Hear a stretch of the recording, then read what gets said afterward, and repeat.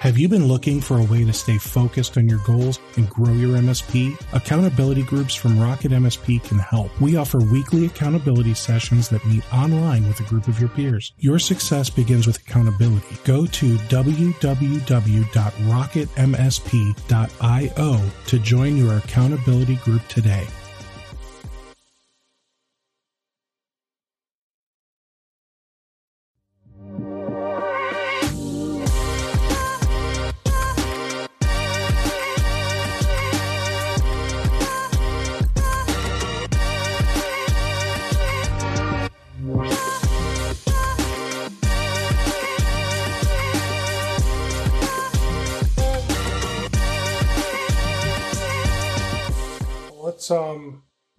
Let's dive into actual stuff. So okay. I'm going to hit you with quite possibly my toughest question.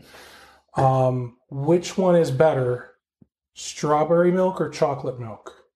It's really quite easy. Strawberry. You and I really do get along well, don't we? We yes. All right. So for those of you really confused, this is my friend Matt. He is actually a dairy farmer. Matt, thanks for doing this. I know the people that are watching this, the people that normally watch my stuff, are probably very confused. And honestly, I am too. But it's okay. We're gonna roll with this because I have so many questions. Okay. I do. So. Dairy farmer, people think like, oh, he's got, a couple dozen cows and he goes out and milks them in the morning and then puts it in a glass jar and sells it somewhere. Mm-hmm. But that's not at all how this works. Right. So can you kind of fill us in? I know some of this stuff, but can you fill us in? Like, what does your farm look like big picture wise? Sure. Big picture. Right here where we sit is the farm that my grandparents bought back in the 60s. And when they bought the farm, I think my grandparents were milking like 30, 40 cows. And so the numbers that we think of. Yes. Okay. Yeah, pretty stereotypical. They had chickens and they had pigs and they had cows. And they might have even had a horse for just getting around the farm? No, as a pet, probably. Okay. I do know my dad had a horse as a pet when he was growing up for at least a short period of time. Okay. Now, my grandmother, on my mom's side, well, probably both of them, my grandmother on my mom's side, my grandma Eggman, would actually tell me stories about how when she was a kid, she could remember like her dad hitching up the team of horses to go work the fields. So I can remember the stories from my grandma. Obviously, I don't remember those, but I think she was 86 when she passed away in 1995. So do the math. So you can see how far we've come from her generation to my mom's generation to now my generation. It's amazing. We went from horse and buggy to putting a man on the moon to really autonomous this and that. Yeah. I mean, you say your dad had a pet horse, but I know that they didn't have a truck. They got around on that horse. So 40 or 50 cows and some chickens and other things. Yeah. Like, was this their full time? Like, did they work or did they just work the farm? No, my grandpa actually had a full-time job besides the farm. Okay. Yeah. Because I think we've got some other people at our church. I think they have jobs and their farm. Yes. So now they have they have cows, but they're not dairy cows. No. They're eating cows. Eating cows, beef cows. I like my version better. Eating cows. So your cows being dairy cows, can I eat one? Absolutely. Every dairy cow has two careers. Their first career is to make milk. The second career is an eating cow. So I suspect they like one career better. The first one. Yeah. Okay, so how many cows do you have now? Right now we have right around 1,200 adult cows. Okay. And so let's talk about your day, because in the IT industry, we are all about systematizing, standardizing, finding ways to automate. And we probably think like, oh, we're the only ones special enough to do this stuff, but I suspect you are doing that type of stuff too in your own way. Right. So talk to me, like, what does a day look like? Maybe not necessarily for you, but maybe just for the farm in general. Well, maybe I should back up a little bit and be a little bit more, answer your question a little bit more fully on what you asked me about the dairy farm and our specific farm. Now, dairy farming in general, especially in the United States, it really is a vast array of different types of dairy farms. There's still the 50 cow dairy farms out there today. Okay. And you could probably like make 3 different categories. Like your 200 head and less are kind of your small farms, and then your 200 to like 1,000 cows or 1,500 cows are your medium-sized farms, and then you've got some farms that are 5,000, 10,000 cows that they're milking. Wow. Yeah. It's a lot of cows. It's a lot of cows. I thought you had a lot of cows. Yeah, we're just medium-sized farm. Okay. But you're not a small farm. No, probably not, but... I mean, I don't think you are. Okay. I mean... Yeah. So like with any business, with size comes scale. Mm-hmm. And with any size and scale comes what I would call, what's the word I'm looking for? A specialization. So the dairy farmer that's still milking 50 cows, like my dad did when we were growing up and my grandparents, you are the guy that does everything. You are the guy that milks and feeds, and you are the guy that does the field work, and you're the guy that does the repair work, and you're the guy that takes care of the animals. You do it all because you don't have the size and skill to not. And then as you get a little bit bigger, you start to delegate some of your jobs. So you hire some entry-level workers to maybe do some milking and do some of the other chores. And then as you grow, just like with any business or any organization, as you grow, then you get more specialized. Well, now you've got one guy that just his full-time job is to milk because you've got enough hours in the day that you have to milk. Or you have one guy that he's just the repair guy because you've got enough things going on that there's something for him to take care of or fix or repair or do preventative maintenance on all the time. And now you've got one guy that he's just possibly like, there's enough animals to take care of that he is like the herdsman or the shepherd, like what you might think of. Now, you don't need one of those though, do you? Just about. I've got Really? an assistant. Yeah, I do the most of it. That's one thing I'm ready to start to move on and to give up, and is that herdsman work. So, okay, when I hear herdsman, like, I think of obviously sheep, first of all, or goats, but like they're out in a pasture. They're like, your cows just like live in a barn, right? So what are you herding? It's more of a generic term.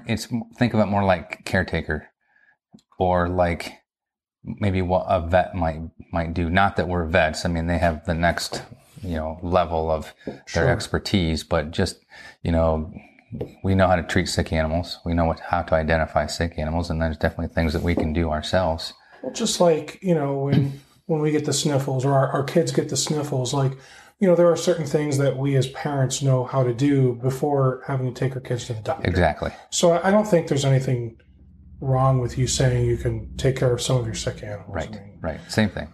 Okay. So you have people that are specialized in the same way that, managed service providers, we might have, when we're small, we've got 1 or 2 people, just the owner and maybe another guy, and the owner's doing everything: sales, invoicing, quoting, service work, project work, you name it, he's doing it. But once our IT business gets large enough, maybe we've got 10, 20 people, now we've got a projects team, we've got a remote help desk, we've got an on-site help desk, we've got sales, we've got HR. So I think that makes sense that you have, people that are specialized. It's almost like you have departments, if you will, for your staff. We have departments. All right. So what kind of departments do you have again? We have the milking staff, which includes our parlor manager. We have a full-time feeder. I have an assistant herdsman, and we have a field crew. Okay. So I'm going to guess, and you can tell me how wrong I am. Okay. All right. So the milking crew, I mean, that seems easy enough. They just go around and they milk the cows, right? Well, it's all automated, but they have to physically... It's automated? Yeah. How? You need to watch some YouTube, buddy. I do. Or we can just take a walk. We might. Okay. All right. So talk to me about like automated milking, because that sounds scary for the cow. No, it's not actually. I'll give you two levels. The next level is something that we don't have yet. Okay. I say yet, maybe in the future. But right now, the automation consists of like, we have the cows live in their barn, but when it's time for their group to get milked, they come to a centralized holding area and they wait there until they get milked. They come in a milking parlor, 12 on each side. So 12 cows will come in at a time, the gate closes, and then the guys that do the work in there, they clean their teats, and then they attach the milking unit. From there, it comes off automatically. That's where part of the automation comes into play. That is so cool. Yeah. So the milking unit is basically doing this to them? Yeah, it's vacuum. Yeah. Okay. Yeah. So, and then it's not even going into the aluminum pail bucket. It's taking it through a hose. And yes, into a pipeline, and it gets cooled. It gets pre-cooled before it goes into the actual bulk tank, which is the cooler, and stored. Okay. So you do cool your milk? Absolutely. Because I swear I remember seeing the people with their glass jar of milk just sitting on the counter. No, that would not bode well. No? Okay. No, it would spoil quickly. Okay. In that kind of heat. Yeah. Oh, so it's just a TV thing. Got it. Yeah. All right. So the milking crew, that makes sense. And how long would you say it takes for them to go from it's your turn to they've milked all the way through and now they're back in the barn? It takes for that particular group, it takes about an hour. Okay. Roughly. And how long have you been doing it this way with the automation? This particular system that we have here in this dairy, we built in 1999. Oh, so you've been doing this a while. Yeah, and that part hasn't really changed too much. And do you remember, because I think you and I are about the same age, so 99, I wasn't even graduated high school yet. Were you? Yeah, I graduated high school in 95, college. Well, we're not about the same age. Right? Oh. Thanks, he acts Steve. the same age. No, I don't. It's a giant child. I act younger than I am. All right, so 99, what was it like before you installed that system? We had a milking parlor that was similar, only a lot smaller, and some of the angles and some of the way that we milked was a little differently. As far as the machine itself goes, it wasn't a whole lot different. We didn't have any sensors that would pull the units off when the cow was finished. We had to physically look to see if the milk flow was stopped and then take them off ourselves. So you still weren't doing this pre-99? My dad never did that. Wow. My grandparents barely did that. Okay. My grandparents put in. So when I watch Dirty Jobs and they got that Mike Rowe guy showing me him doing ridiculous things like this, that's not the average. No. Okay. If you think about it, the average cow on our farms combined, gives I'm going to say 86 pounds per head per day, divided over 3 milkings. Well, 1 gallon of milk weighs 8.6 pounds. That's easy math. That's 10 gallons per cow per day, on average. You're telling me 1 cow gives you 10 gallons a day? Yes, that's the average. You take, some are more, some are less. Some are 10 gallons? Yeah. Some are up to 15 gallons a day. So if you tried to get 15 gallons, your forearms would look like Popeye. Squirt. Yeah, that wouldn't go well. All right, so the vacuum system that you have, I assume obviously it's more industrial and larger and all that, but it's probably very similar to what women use because they have the pumps now, right? Yeah. So I have no idea how those work because our kids are adopted. I am your father. That's right. All right, so that's the milking crew. It takes about an hour. Uh-huh. If you were to get the next level thing, how much time do you think that would shave off of your milking group? Well, the next level thing would be a totally different system. Got it. They're robotic milkers. and they're totally different. So you got Johnny number 5 walking up and down milking cows? No, it's totally different. You actually put the robot in the pen, like on the side of it. Okay. And the cows come to it voluntarily because there's food inside of there that they like to eat. So it's not like they just sit in this thing all day long and be miserable. No. Okay. No. Because that's, a lot of people, I don't know if it's misconception or just really bad farms that people learn about, but like I would hate to know that like my cow was not able to move. Right. And they just stood there and produced milk all day long, and we sucked it out of them, and that was that. Like, that sounds miserable. It is. Well, it's a combination of both of what you said. It's misconceptions, and you can find anything on YouTube on anything, good or bad.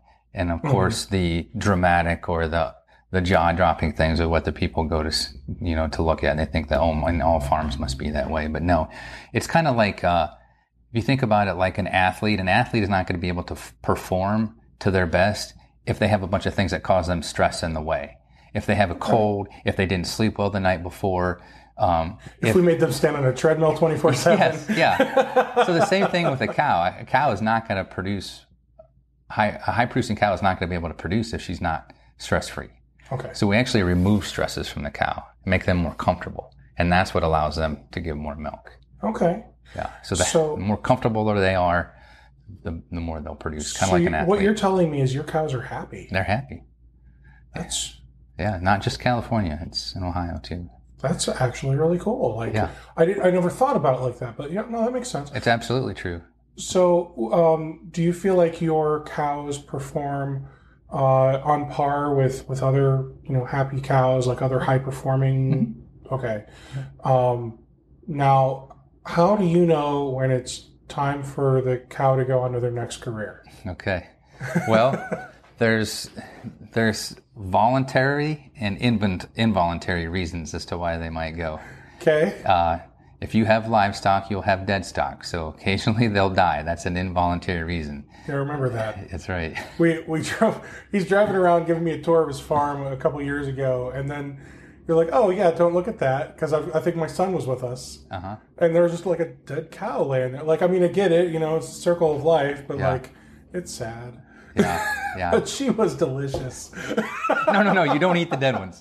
Oh, okay. Yeah, okay. No. Okay, just kidding. She wasn't delicious. You only eat living cows. Right. You look at her, she says moo, and you just take a bite. That's right. You only eat cows that were killed in the slaughtering plant. Oh, That's a more accurate way of saying it. So, obviously you have some that just get old or get sick and die. Yeah. Is that involuntary? That's involuntary, yeah. If they would get injured, if they would get a disease, if they would die, those are all involuntary reasons. Then there's voluntary reasons, like this cow may, her production may not be up to par with the rest of the herd, and it's just time for her to go. She may she may not have been able to get pregnant again. It doesn't sound very voluntary to me. Like, I'm sure she tried. But voluntary meaning it's my decision. Oh, okay. Not necessarily hers, but voluntary. So it's not like mine. She looked at you and went, I'm ready to give up this life. Rarely does that happen. Okay.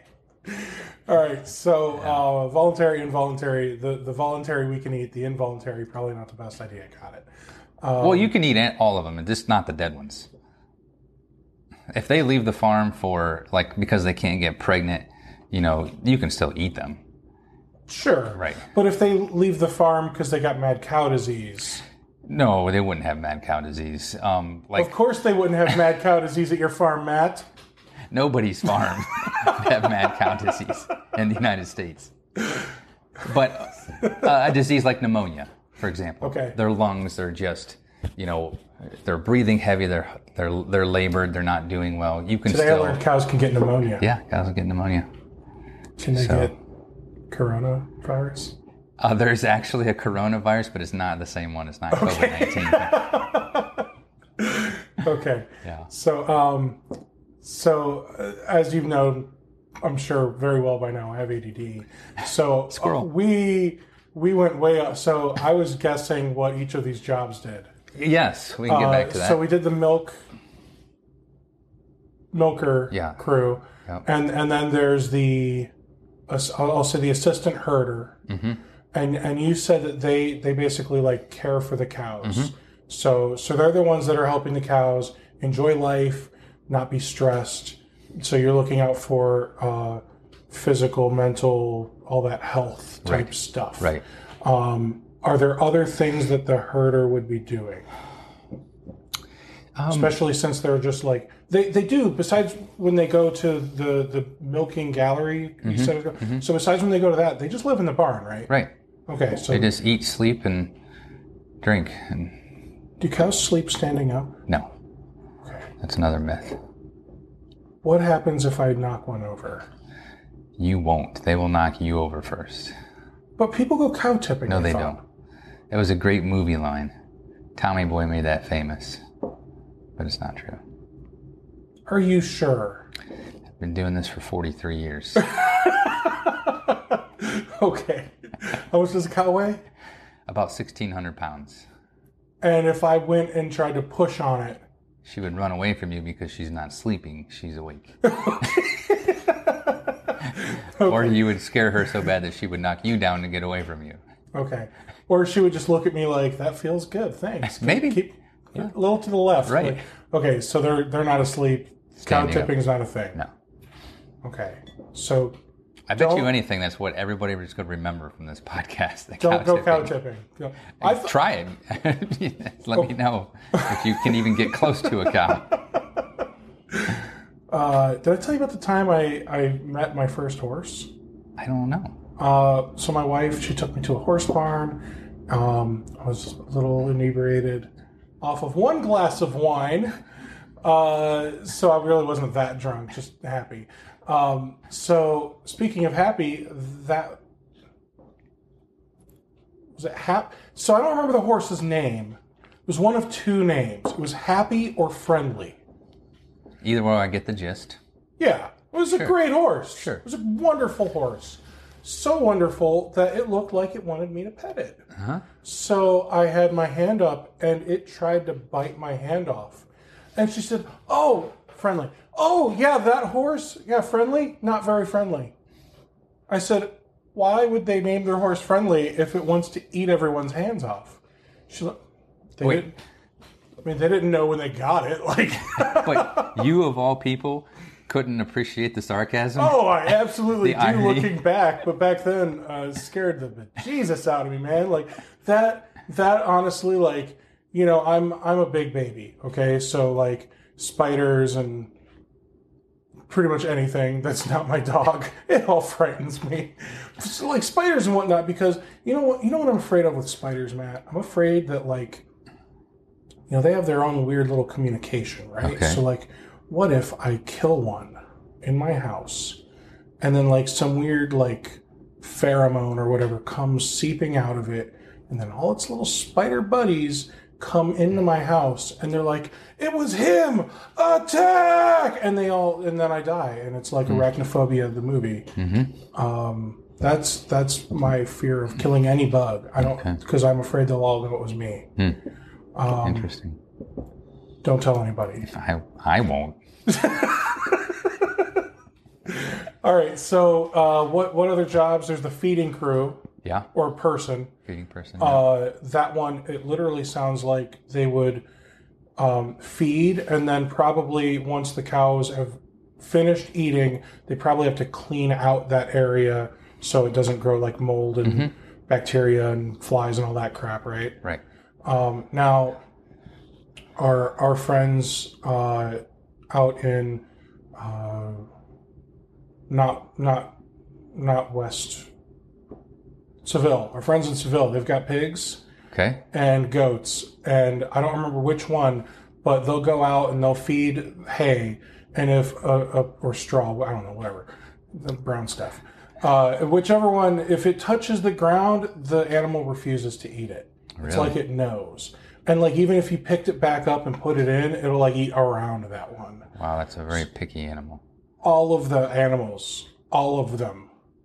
So your cows, like, they don't care. I I wouldn't say I don't care. It's more complicated than that. Pigs are usually the ones that don't care. They'll eat and root through about anything. It must be the goats. Probably the goats. Cows can smell really well, and they definitely will go towards wanting to eat things that smell good, just like you and I would. Well, right, but like if they're eating and then like they drop a piece on the ground, like they would still just bend down unless it landed in cow poop. Right. Even then, like it's an animal, I just assume an animal is going to eat off of its own poop because that's what my dog tries to do. No, cows wouldn't do that. They don't. You put their food in the poop and they won't eat it. Yeah, it's gross, even to them. It is gross. Okay, we can get off that topic. So, but something you may not know about feeding the cows is everything that the cow eats in a day gets blended into one mix. You know, I do remember us talking about that. Okay. So let's actually. So you have, possibly the vet or like a dietitian. Yeah. Or nutritionist. Nutritionist. Yes. So this is not a person that works here. No. This is a third party. You have them come out every so often. Yes. And test your food. Yep. So talk to me about that whole process. First of all, where do you get your food? And then why do we test it and all that stuff? Well, I'll break it down into basically two categories: grains and forages. Okay. Forages we typically grow ourselves. They're annual crops. Like, they grow throughout the spring and the summer and early fall. We harvest them, store them. Most of them are ensiled because it's the best way to store something that's got that much volume and what the cows eat. What was that word you said? Ensile, fermentation. Oh, see, I thought you were just trying to tell me you put it in silos. That's how I got its name. Oh, okay. But, yeah, we do. Okay. Yeah. But it ferments, and that's why it doesn't spoil. Oh. Yeah. That's weird, but okay. Yeah. Yeah. All right, so what you said those are the forages? Yes. So what foods, like what forages are you growing here? Corn silage and haylage. Okay. Corn silage is the entire plant. We cut it about 6 inches off the ground, 8 inches off the ground, and it's the whole entire plant gets chopped up into pieces about 3/4 of an inch long. And then it's about a third dry and about 2/3 water. So if you think about it, like 2/3 of what we're harvesting is just the natural moisture of the water that's in that plant still. But that's what allows the sugars and whatnot to ferment and allows it to ensile. So you chop it, you said about 6 to 8 inches off the ground. Right. And then you are cutting it up. Yep. And is that process done at the chopping point? Like the tools chopping it up for you? Yep. One machine will cut the stalk off, take it through the machine, chop it up into the pieces, and then actually blow it into a wagon so that it can take it back to the farm. And I knew to ask that because I downloaded Farming Simulator 2020, and let me tell you, that game really boring, Matt. I told you need to milk more cows. So, we will have a whole conversation about this game. All right, so it chops it up, and then you literally can just take what it's chopped and blown and put that into storage. Yes, and it'll just take care of itself. Well, there's one key ingredient. You have to pack it in. Like these bunkers, these silos, you have to smush the air out. It has to be packed in. So it's not going to ferment really well until you've really trash compacted this stuff. Yes. Okay. Yes. And is there a special tool that does that? It's basically a big heavy tractor, almost like a bulldozer. It's got a blade on the front so you can push it up and then you just drive over it with your heavy tractor and you put it in thin layers as you keep building it higher and you just keep squishing the air out as you build the pile higher. So to clarify, your food, when I think of silos, I think of like the barn with that giant thing. Yes. But you're not putting it in that. You've got like this open air, like cement, half of a house, the rest of it blown away. It's in Oz or something. Like I don't know who invented that thing, but it's genius. Right. So that's your silo? Yes. Is that technically a silo? It is technically. It's called a bunker silo. Okay. So I suspect that those are easier for a multitude of reasons because you can't really get a tractor into the giant. So no, you cannot. Do those have like a thing to smush it, or did those just not do as good of a job? Gravity does the work on those. I mean, you know, you gotta like get it up to the top, Yes. and then it falls down, and then it all just Yes. smushes itself. Yep. So the top isn't as fermented as the bottom, Right, but yeah. I suspect you just pull it from the bottom, Yes. and then it just keeps falling and keeps gravitizing. Yes. Gra- Gravitizing. gravification. It's very gravifying. It is. All right, so what about the other type of stuff? So not the forages. Okay. So then there's just different grains. Corn grain. But you grow corn. We do grow corn, but we typically chop it all. We don't actually farm enough acres to grow all of the feed for the cows for the whole year. Okay. So we have to buy some. That's unfortunate. Right? You need more farm. I know. So if you had more farm, like is that something you would actually consider? Oh, yeah. We'll get there. Okay. So corn feed and then Soybean meal or canola meal. Those are very popular ones. I didn't realize canola was like a plant. I just thought it was some like weird scientifically made oil that I buy. Really? Look, I never heard of canola except for canola oil. Yeah, that's where it comes from. I just, I don't know. It's like any of these grains like soybeans or canola, these high fat grains, that's what they do is they just squish the oil out, and what they have left over, it's like they call it a meal. It's like this mash. Doesn't seem very appetizing to me. It actually doesn't taste too bad. Okay. So have you tried all the things that you feed your cows? Absolutely. Before or after they've fermented? Us both. Really? Yeah.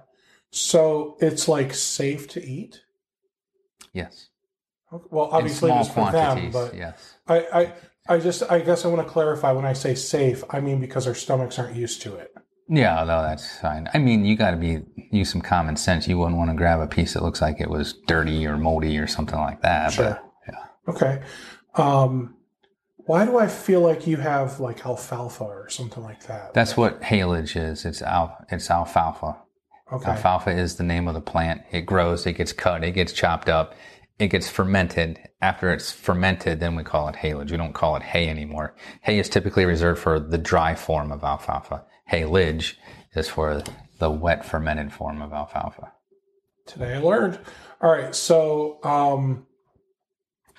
when I drive through the country, so for those of you that don't live in the middle of nowhere, when I drive through the country, when I drive down to the store from my house, I sometimes drive past farms, and they have like it used to be I could see like what I consider a traditional bale of hay, like a rectangle with some like straps to hold it all together. Like that's a bale of hay to me.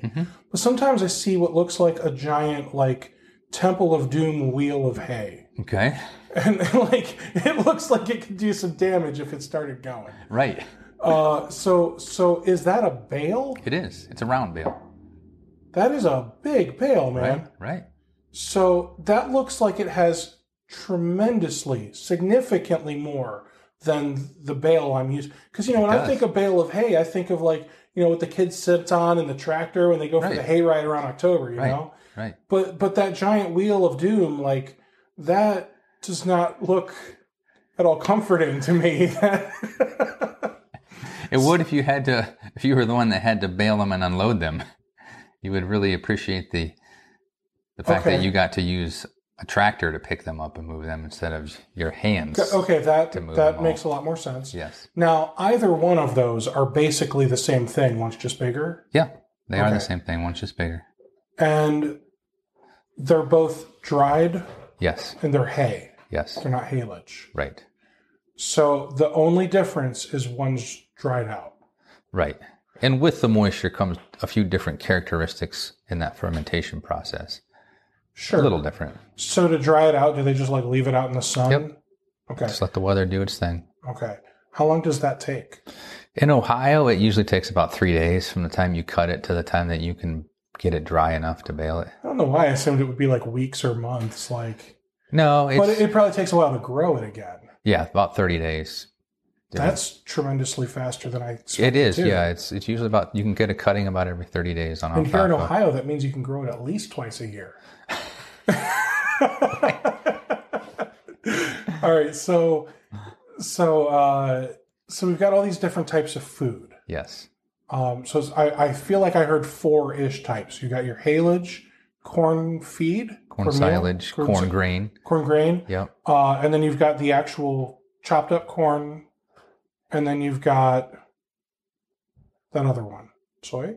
Yeah, soybean meal, canola meal. Yeah. Different forms of extruded soybean meal. The process of how they extrude the oil makes the meal a little bit differently.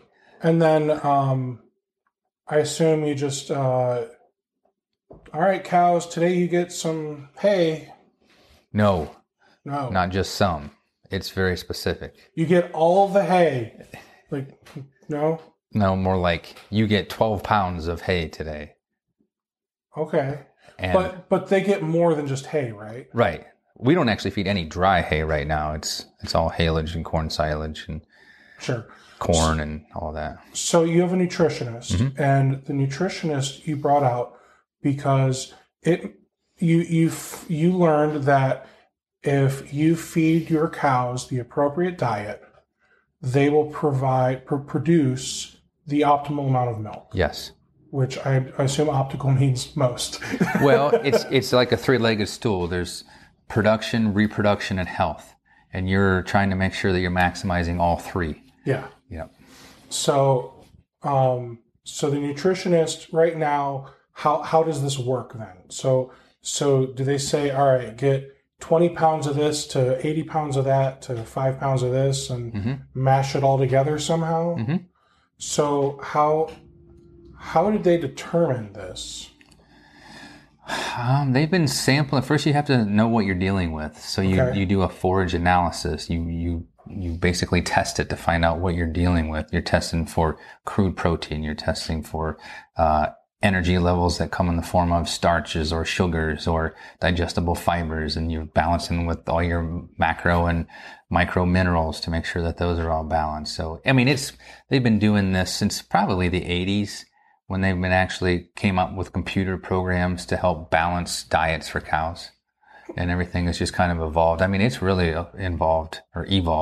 They're balancing for not just crude protein, but specific amino acids, specific fat sources, specific energy sources. Yeah. That is really cool. Yeah. So, all right. So we know that they're testing it, and then they come back and they literally just send you like an email that says, here's what you feed them. Mm-hmm. And then how do you take it and like mix it up? Yes, first I get the email, and then I will forward the email onto our feeder. That makes sense. And then that's their job, not yours. Right. I get the email so that I can look at it and see what's going on, and then I'll forward it to Justin, and then he'll put it in the computer. We have a computer program that he will actually change the numbers, and then it will tell him, like, he puts in how many cows are in each group and what balance for dry matter intake, which is a whole nother term. But then it'll do all the formulation as far as like the diet's already formulated, but it will put the batches together so that he knows how many total pounds to feed to each group on a daily basis. So he'll put that in there. He's got his little USB stick, pulls it out of the computer, puts it into the scale head on his mixer, and then it shows him on that screen. It'll call for 1,500 pounds of corn silage. He'll dump in 1,500 pounds. That's a lot of pounds of corn silage. Mm-hmm. It's actually a lot higher than that, but wow.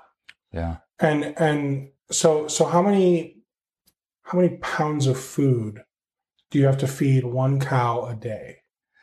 The average cow on our farm eats, I think we're at like about 58 pounds of dry matter, which means if you would take all the moisture out of this and had a pile of completely dry feed, it would weigh 58 pounds. When you add the water back into it, it's about double that. So obviously it's not dry, everything you're feeding them. So you're feeding them roughly 80 to 100 pounds worth of food every day. Yeah, it's more like 120 to 140 because we actually add some water. Water weight. Okay. Yeah. So that's a lot of food. It's a lot of food. So when I think about it like this, I think 3,000 calories is a pound, right? I don't know. I'm pretty sure. How many calories is in a pound? Calories and pounds are not compatible. Yeah, I didn't She's think they stupid. were. I don't think they are. Well, they are in that, like, so I'm told, like, if you eat 3,000 calories, you've effectively added a pound to yourself. Or if you worked out 3,000 calories, you would lose. I understand that they're not necessarily like 3,000 to 1 all the time, but I mean, if you think about it like that, like, holy cow, that, no offense. Right. I mean, that is literally like 3 million calories a day or something crazy like that. Like 45. So, okay, so that's the actual math instead of my made up number. Yeah, 45,000 calories a day. Now, if you think about it, like those things weigh a lot more than us. Yes. They probably weigh 10 times the average human. Right. Not quite 10 times me, but so if you think about it, like the average human should be eating anywhere from 2 to 3,000. Yeah. So that's kind of not bad. So 2,000. Especially because you got to think, like, they still think they're eating for 2. Right. Because Well, I think that's like mothers have to still take in more when they're producing milk for their babies, right? right. But you think about the amount of calories that they have to consume to be able to produce 86 pounds of milk or 10 gallons of milk. You have to eat like crazy. I mean, That's a lot of milk. That's a lot of calories. yeah. Okay, so that's also a lot of cow poop. Yes. So cows poop. Cows poop. You've taught them how to use the toilet. Absolutely. They poop. They flush. They flush. They put the seat down. I mean, they're women. They left the seat down. So, and who stands and poops? They do. That's fair. That's fair. All right, so that is not at all how it works. But you do have a cow toilet. Like, they just poop, and then it flushes, and then it just goes away. It leaves the farm. Kind of. And it leaves and never comes back. Oh, no. It gets stored until we move it off the farm. That sounds awful. Well, Can I just say that sounds pretty crappy? you can say that. All right, so we still haven't gotten through our jobs, but I feel like Right. we need to talk about the cow poop for a little bit here. Okay. So you have, I'm going to call it a vat because I don't know what else to call the thing, Sure. man. Didn't you say it holds like 1 million gallons? Uh-huh. 1 million gallons. That's not a made up number. That's not me guessing how many calories a cow eats a day. It's literally 1 million gallons. Yeah. And that's just one of how many vats you got? Yeah. You don't even know anymore? You just say, yeah? Well, we have 2 that hold 1 million. We have 1 that holds 500,000. We have a couple that hold 750,000. So you can store over 3 million gallons of poop here. Yeah, about 3 or 4 between both farms. It's about 3 or 4 million. That's a lot of poop, man. Yeah. All right, so why? Who in their right mind is going to store 3 to 4 million gallons of poop? Well, you have to, because our only course of dispersing it or getting rid of it is to apply it back to the fields, which is a really good gig because there's still a lot of nutrients in that. Yeah, I manure. mean, it is fertilizer. Yes, it is fertilizer. So I understand that, like, you know, it's manure at the end of the day. That's what Yeah. you're storing. But you're storing the like, not the manure people are used to. Yours is still like It's about the consistency of apple butter, if that's what you're getting to. apple butter. Yeah, if you think of it like that. So just to clarify, diarrhea cha-cha-cha, in the words of Beavis or Butthead, whichever one that was, okay? So, It's not diarrhea. There is diarrhea, but it's not diarrhea. come on, man. Apple butter it's got to be. Wait, it's not, you can't compare it to humans. Like, it's not the same, so. All right, so your good Lord. So your cows poop and pee. And yeah, they got to pee too. All right, so the pee can get. It all goes to the same place. Oh, that's probably why it's so liquidy then, huh? No, I mean, you think about apple butter, that's pretty liquidy. I really would like to stop thinking about apple butter. I think we might have some if you like to try some. No. I don't think I ever want apple butter again, Matt. All right, so wow, so many All right, so you're It's only one thought. It's apple butter. it's a real crappy thought. All right, so eventually you're going to run out of space. Right. If all you do is apply it to your own fields. Right. Well, you're going to run out of storage space because they fill up more and more every day. And more and more every day. That's the worst thought ever. Yeah. All right, so similar to our client's servers, he's going to run out of storage space. Right. And you thought your client stored a bunch of crap on their servers they didn't need. All right, so what else do you do with this crap? That's it. It gets supplied back to the fields, back to the land. So you don't illegally dump it in a river or No. hide it in a grocery store? Like what? No. You don't sell it to people? Actually, sometimes, yeah. But Other farmers. But I wouldn't want to buy it because it's not ready for me to toss in my garden where I'm about to grow some tomatoes that I'm going to eat. No. That sounds awful. Yeah. Well, it would need to be dehydrated before you would want to put it on your garden. And to dehydrate it, you just lay it out in the ground. Actually, I think they probably use heat. I've never seen one myself, but to get that much moisture out of it, to be able to put it into a bag, you'd have to mechanically. So it's not like hay. You don't just lay it out on the ground for 3 days. No. Unless you live on the... Just lay it out in your driveway. 3 days, it'll be fine. Unless you live in New Mexico, that's kind of what they do because of the hot air and that makes dryness. sense. They can pile it and store it that way. That makes sense. Now, so how full are you with your 3 to 4 million gallons of poo? We have to haul 3 or 4 times a year. So we are kind of at that point right now where whenever we get windows of opportunity to go, we go. So we just hauled some.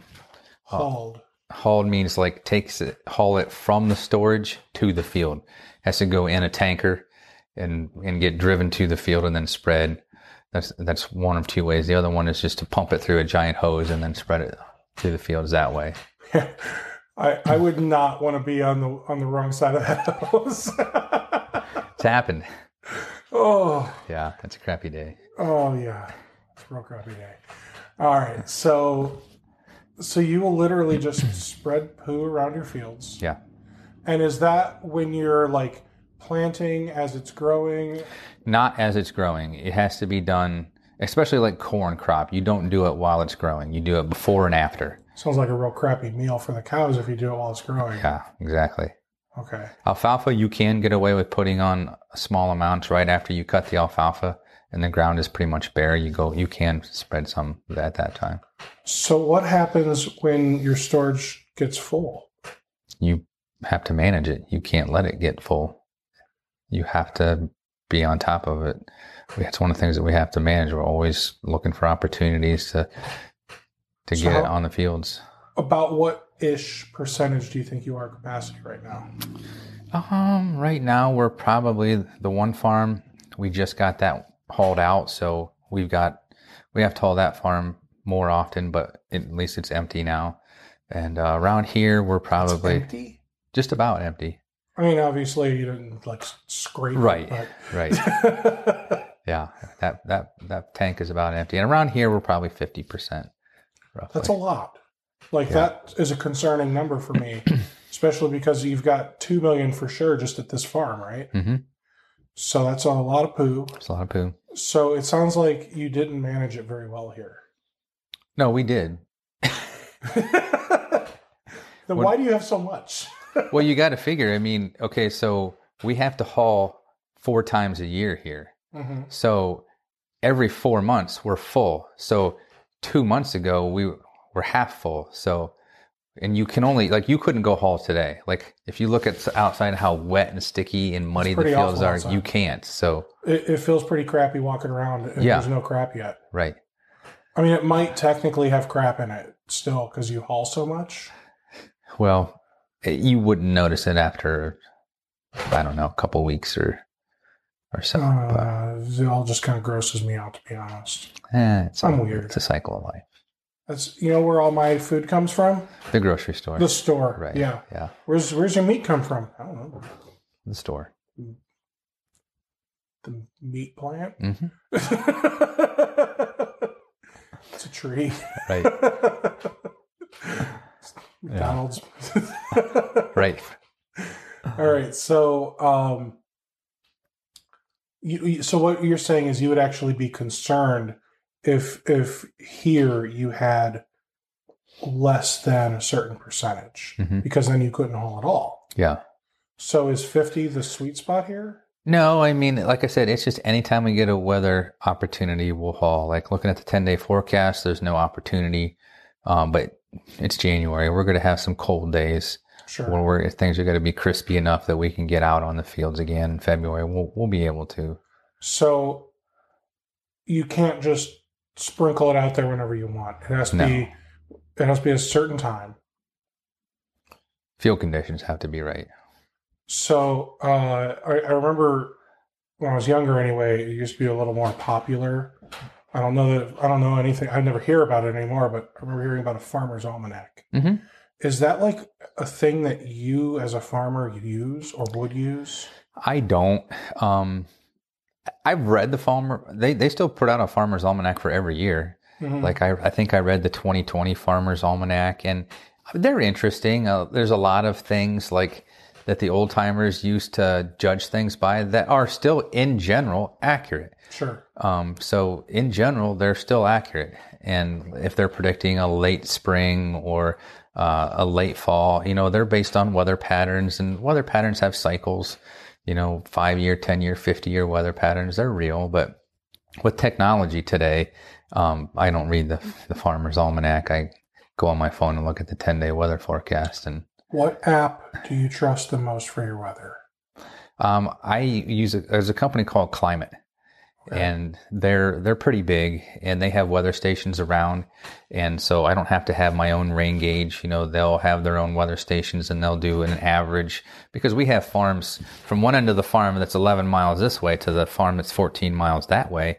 That's a pretty big span for me to try to be able to know exactly what's going on all these acres. But when the rainfall report comes on my phone, I can tell, Wadsworth got 2 inches of rain and Congress didn't get any. So then I can say, well, if it's time to do field work or whatever, or some kind of scouting, I can go kind of according to what I find there. That's pretty cool. So climate.com. Is that free subscription, one time? They have different levels, but I do pay for more services. They have I have an app on my iPad, and it's also you go to climate.com and you log into your account, and I've got all my fields on there. I've got all my cropping from 2020. I've got so much planting information. I've got so much harvesting information. It's also got layers that you can look at your harvest information compared to your rainfall reports. So you can look at your harvest information compared to your soil analysis. And there's so many different things tools that you can use to try to manage, so that you can kind of try to help boost your production. So you mentioned your iPad. I vaguely remember, you driving around in a tractor, and you have like an iPad there, don't mm-hmm. you? Mm-hmm. So what does the iPad do in the tractor besides play Spotify? And Netflix. And Netflix. I guess driving in a straight line can get pretty boring. That's actually kind of a joke among farmers now. Like, that's what we do when we plant corn with auto steer, is everything is just hands off. And when things are working and your monitor's not beeping, they're watching Netflix. You have auto steer? Oh, yeah. That's a thing? Yeah. I mean, I know Elon Musk has it in his cars, but like, so is it just smart enough to know that the field stopped and to turn around? Like, no, you set your A/B points, and you still have to turn on the end. You still have to do the turns, but it's just like snapping a line. It'll keep you on that line the whole way around the world. That is amazing. Yeah. And because of that, you have a straight, consistent line every single time. Yeah. Is that like a feature that's built into tractors now? Nowadays, the newer ones are, and then there's aftermarket equipment that you can get for the older tractors. So, do you actually watch Netflix when you're driving? No, it uses too much data. Okay, so now I'm gonna pitch an idea to you. Okay. So there's a company called Unify. I'm sorry, Ubiquiti. They make Unify and some other brands of like Wi-Fi equipment. So they've got like outdoor Wi-Fi stuff. They've got Wi-Fi. I'm going to call them satellite dishes. So you can basically beam Wi-Fi from one building to another, and we don't have to run a line. So, I mean, I see like a field, but I'm sure you've got more than just the one. So, depending on how much you actually cared to have Wi-Fi all around, you could, and like, I'm sure all the guys watching this are going to kill me. You could install it yourself. Well, it'll probably go to that someday because I've got these old 3G or 4G modems in a couple of my tractors that they say they're not going to support them anymore. Yeah. So here's like, this is the type of stuff that I'm actually, I'm trying to like slowly get out of you is like, what are some of the problems that farmers eventually will run into that, us IT people would be able to help you with? So obviously it sounds like, getting Wi-Fi all around the farm. I mean, I say you can install it yourself. You could, but it would be much better if somebody else did. Mm-hmm. Like, I could change my oil, but I probably shouldn't. Right. If you guys probably know me well enough.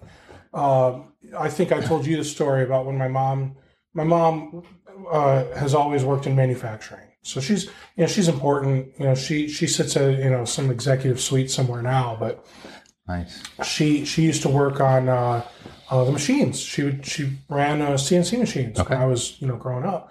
So she always had all kinds of fancy tools like table saws and vice grips and clamps and whatever, right? So I remember a few years ago, like I'm in my 20s, maybe 30, 31. My mom sends me out to her garage. I'm down visiting her in Texas. She says, "Hey, do me a favor, go out in my garage. It's like the third drawer in my, she doesn't call it a toolbox because it's the big kind. The tool chest. Yeah, well, drawer. It's got the table and then the back with the... Yeah. Oh, yeah. So she's like, go in the third drawer on the left and give me some pliers. Okay. So I go in there, I open the drawer, I see my mom, how OCD she is. She has... Literally, there's like a place, everything. There's like, it's not messy, like everything is sitting in its place. You can see everything. Mm-hmm. And she has like 16 kinds of pliers. She's got, the needle nose, the regular pliers, the kind that like does this. It's got the weird, it's like got bent neck. She's got all kinds. So I'm like, she just said pliers. She didn't say needle nose. Right. So I'll just get these regular looking pliers. Right.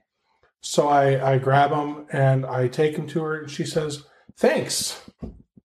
But why did you bring me cable cutters?"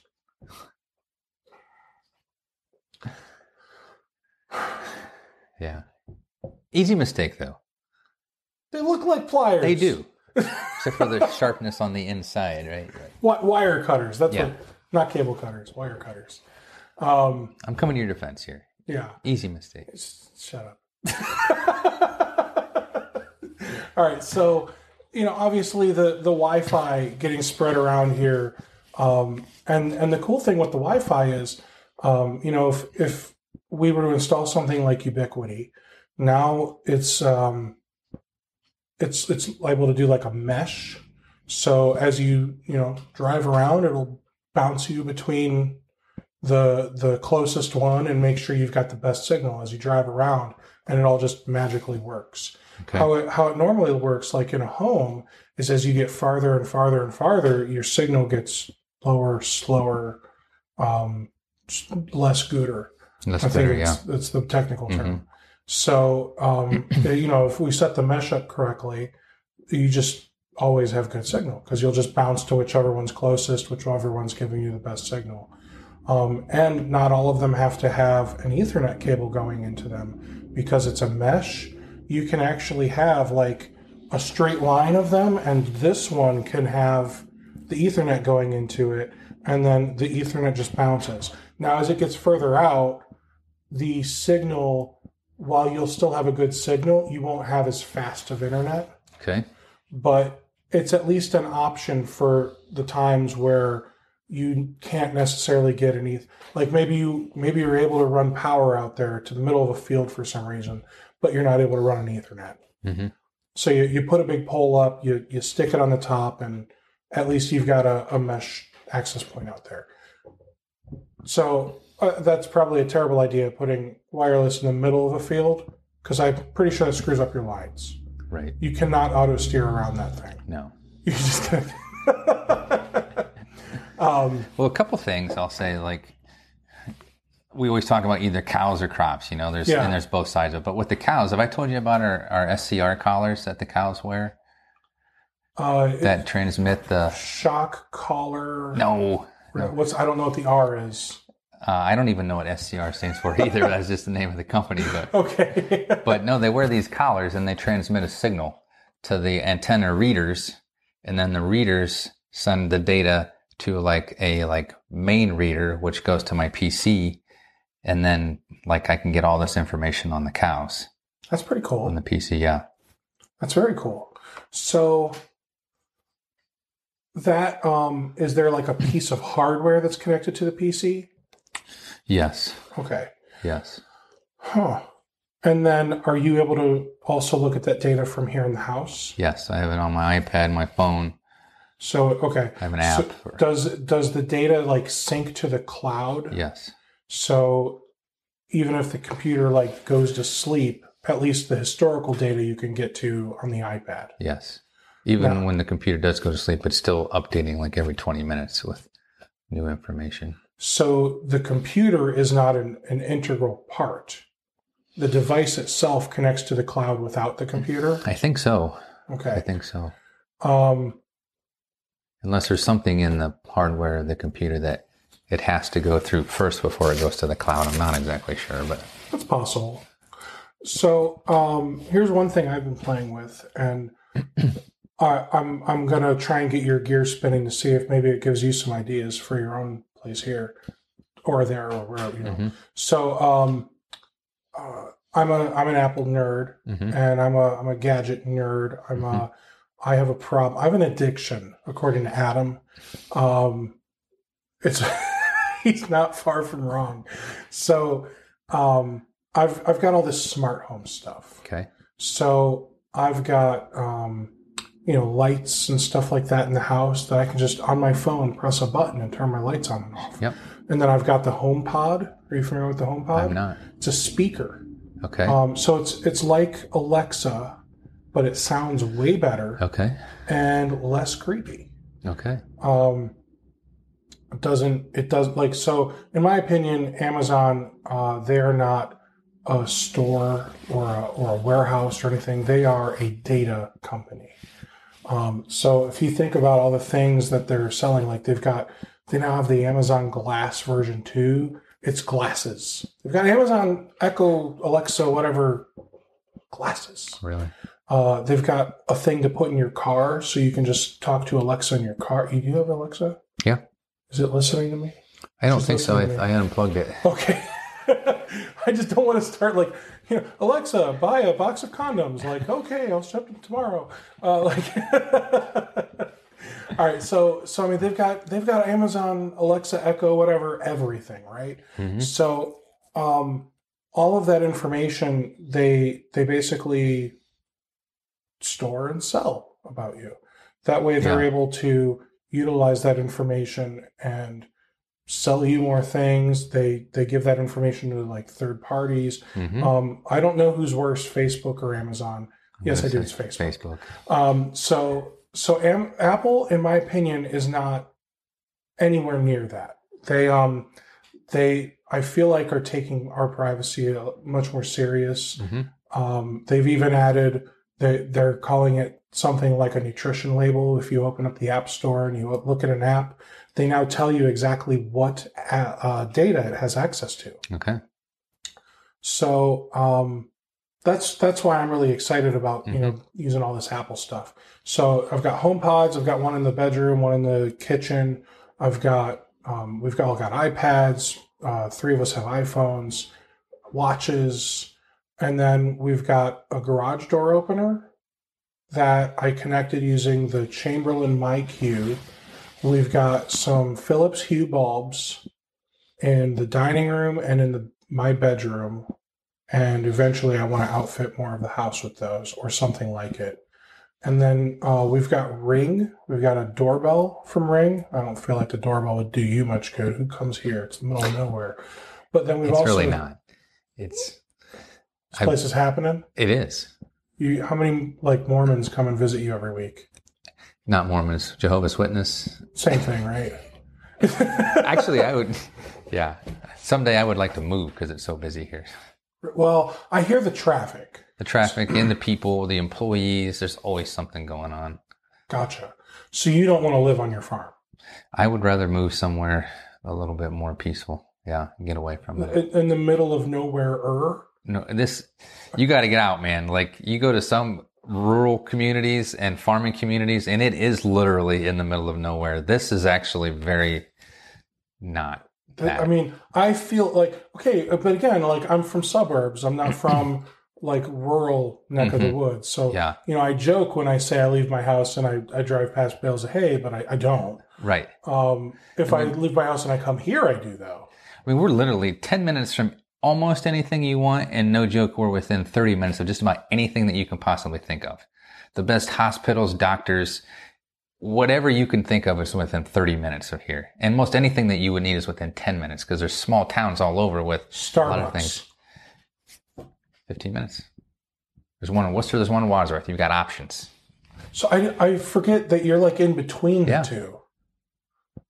Sterling's a weird place, man. It is. Akron is only 20 minutes away. Some of the best hospitals, Cleveland Clinic around. That's where Jamie works, right? Yeah. See, I forget, I think Akron, I'm 40 minutes away, but for you, I guess it's not that bad. It's 20, 30 minutes, depending on what part of Akron you got to get to, and traffic. But. Yeah. So, I got all this smart home stuff, and then I bought a Raspberry Pi. Have you heard of those? I have not. I like Raspberry Pi, but... It sounds delicious, but it's actually a little computer. Okay. So you can get one. I splurged on mine. It was $150. That's splurging on a computer when it's a Raspberry Pi, okay? Okay. So you can get one on average for the 50 to 60 range, with all the parts you need to have a computer. Mm-hmm. And with the Raspberry Pi, so like I said, I've got the Ring stuff. So I don't have just the doorbell. I've also got, above a garage, how people would have a floodlight. Yes. So we've got a floodlight above the garage, which also has a Ring camera on it. And then we've also put a floodlight over by the screen door on the deck. Okay. So because of I'm probably covering my face, which you guys might enjoy. I don't know. So here, it's over here now. So we got all this stuff, and a lot of these gadgets don't actually integrate with Apple's HomeKit. So I got the Raspberry Pi, and I set up some software called HomeBridge, and now I've got all of these things integrated into Home. So I can literally say, "Hey," and then the wake word, "Hey, Siri." So I talk to it and I say, "Hey, turn on my office, turn on my bedroom, open the garage," and it just does all of that stuff. So, but it also is able to do other things. You can get sensors on a Raspberry Pi. I've got a colleague, I was just talking about this earlier. So for some of you that are watching this again, I'm sorry if you're seeing the same thing twice, but he's got a sensor. It's called a BME 680. And it's a $20, $30 sensor, and you just solder it inside the Pi. And this sensor monitors temperature, pressure, humidity, and some kind of gas, but I don't know how that works. If it monitors my bean intake or whatever. So how he uses those is he puts it in server rooms or that type of stuff, and he's monitoring the temperature, humidity, and pressure. And with the pressure, because he's got 1,000 of these things across a tri-state area, and he's in Indiana, so that's a big tri-state area. Yeah. Not like the New York tri-state area, Right. Because of these, with the pressure tracking, he can actually watch a storm geographically move through his clients. Sure. The humidity, you actually want your servers to be within a certain humidity range. If it's too low, it causes static electricity. If it's too high, they're drowning. Yeah. Temperature, same thing. If it's too high, then chances are you're going to fry a computer or a server or something. So I wonder if, like, do you have something monitoring that type of stuff for you besides like the old school thermometer, barometer type stuff you might have hanging up on the wall? We don't really have anything quite like what you described that would monitor those kinds of things. Now, I will say, like, the chicken industry, they use more sensors like that, and then they have them open and close the curtains on the sides of the barns to keep the temperature and those humidity things to be more consistent. There seems to be more, and there are some dairy barns that have sensors that automatically open and close their curtains for that. But well, I'm even thinking like it might be helpful. You have staff here 24/7, right? Right. So it sounds like for the most part somebody's always in the barn. Mm-hmm. But it might be helpful for you to get some sensors so they know specifically, it is now officially 105.7 degrees. I need to do a thing so the cows aren't stressed, like that type of stuff. And then have those kind of like automate some alerts for you that tell you when certain weather, not weather, but what's the word? Like environmental type effects are going on. Yeah. So I don't know if something like that could be helpful to your. It could be. It would be nice to have that automated. I know in the dairy industry, there's what they call HTI index, heat temperature index, because it's not just the ambient temperature, but it's also the humidity, and the combination of those two things and how they interact. It's kind of how we feel too, but the cows feel it. So, we have things like thermostats, which are just basic, 75 degrees, thermostat comes on. Above 75, the fans kick on.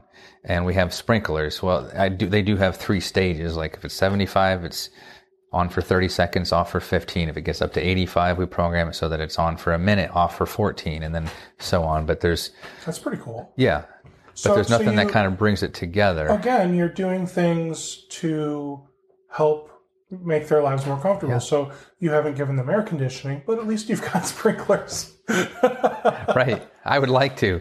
I think someday somebody will come out with a way to commercially be able to air condition a barn. I mean, why couldn't you? Right. Well, here's the biggest thing. Is like a cow's body temperature is naturally like 102 degrees. Okay. So if you've got... Which, I mean, like, it sounds high, but, like, that's just a fever for us. Right. And the mass of a cow is a 1,600-pound animal that's 102 degrees. So then all of a sudden you put 100 of these things in a pen, they're producing a lot of heat. So it's going to take some big units to be able to... If you're trying to keep a room at 70 degrees and you've got 100 things in there combating you that are producing that much heat... Gotcha. So with that, like if it were 85 degrees outside, with all those cows being in the barn, is it more like 100 degrees in the barn? Yeah. Wow. Yeah. Okay. Like if you didn't have any kind of mechanical cow cooling or a strong breeze or something like that, yeah, it would be hot and stuffy. Wow. So what besides like sprinklers and a breeze, do you have anything else? Well, you've probably noticed that almost all of our barns have curtains on the side of them. So you can you basically just open up the entire sides. So if there's any wind, you get the breeze. We have fans. We actually measure wind speed. Like, I think it's 5 or 6 miles an hour is like the desired wind speed at the cow level. That's to cool cool. them. Yeah. So, and then adding the water, the sprinklers on top of that. Yeah. Man, that is like cow paradise in there. I know. And they're laying on sand. It's like being at the beach with an umbrella. Okay, so, like, it really doesn't sound all that bad for your cows. No, it's not. That's kind of the goal. I mean, it sounds like they have it better than I do. They get to eat whenever they want to. There's feed in front of them 23 hours a day. It's a balanced meal by a professional nutritionist. Do you have that? Well, you guess we kind of have food in front of us about all the time, but they're encouraged to eat all the time. We're not encouraged to eat all the time. Let me tell you, man, I have a problem. I have a lot of problems, Matt. I hear you. But when it comes to food, okay, I don't know if you guys can tell, like, you've got a different view of me right now. I'm a couple pounds overweight. it's a problem. Yeah. But I'm going to quantify that, saying that they are encouraged to eat 24 hours a day, as we are not. But. So they're literally encouraged to just graze all day long. Yeah. The more they eat, the more they milk. Wow. And you say 23 hours a day, and are you saying basically the 1 hour is when they're milking? Well, no. Because they milk 3 times a day. They do, yeah. They don't. So it's they 21 don't, hours a day. Right. It's usually like that's the job of the feeder. Is he's supposed to try to estimate how much that pen of cows is going to eat in a 24-hour period, and he's trying to manipulate that within 3%. That's the goal. That is insane. Yeah, and he's supposed to manipulate it so that they're 3% over. We want them to actually have just a little bit more than what they could eat. So you want them to be like, I don't think I'm hungry anymore. Yes. That way, there's always just a little bit extra in there. Yes. Because you would rather them have extra than for them to just be out. Yes. Because now it's not doing its job. Exactly. Because, the cows do have a job. They do have a job. To make you some milk. Right. Milk money. That's the system that we live in. Yes. All right. So how much staff do you have here? I should know this. 14, I believe. 14 full-time employees. Does that include you? Yes. Okay. And you are like an S corp as a business. LLC. Mm-hmm. But do you file as I think you have to file as an S corp? Partnership. Or taxed like a partnership. You have to give yourself a paycheck? I draw a salary to live off of, but technically I would just draw earnings if you wanted to split it up like that. But so, and the only reason I asked is because, you look at some of this stuff and taxes are all very confusing. Mm-hmm. And so like my understanding, I'm a sole proprietor. Mm-hmm. I'm an LLC Mm-hmm. and I'm taxed as a sole proprietor. So because of that, I'm not allowed to give myself a paycheck. According to what I've read, they basically said I have to change my status. I can still be an LLC, but I have to change my filing status, which then adds new complications because now my business has to file and I have to file. Mm-hmm. Whereas right now I just get to file and I'm done. Mm-hmm. I suspect you have to file and your business has to file? Yes. Okay.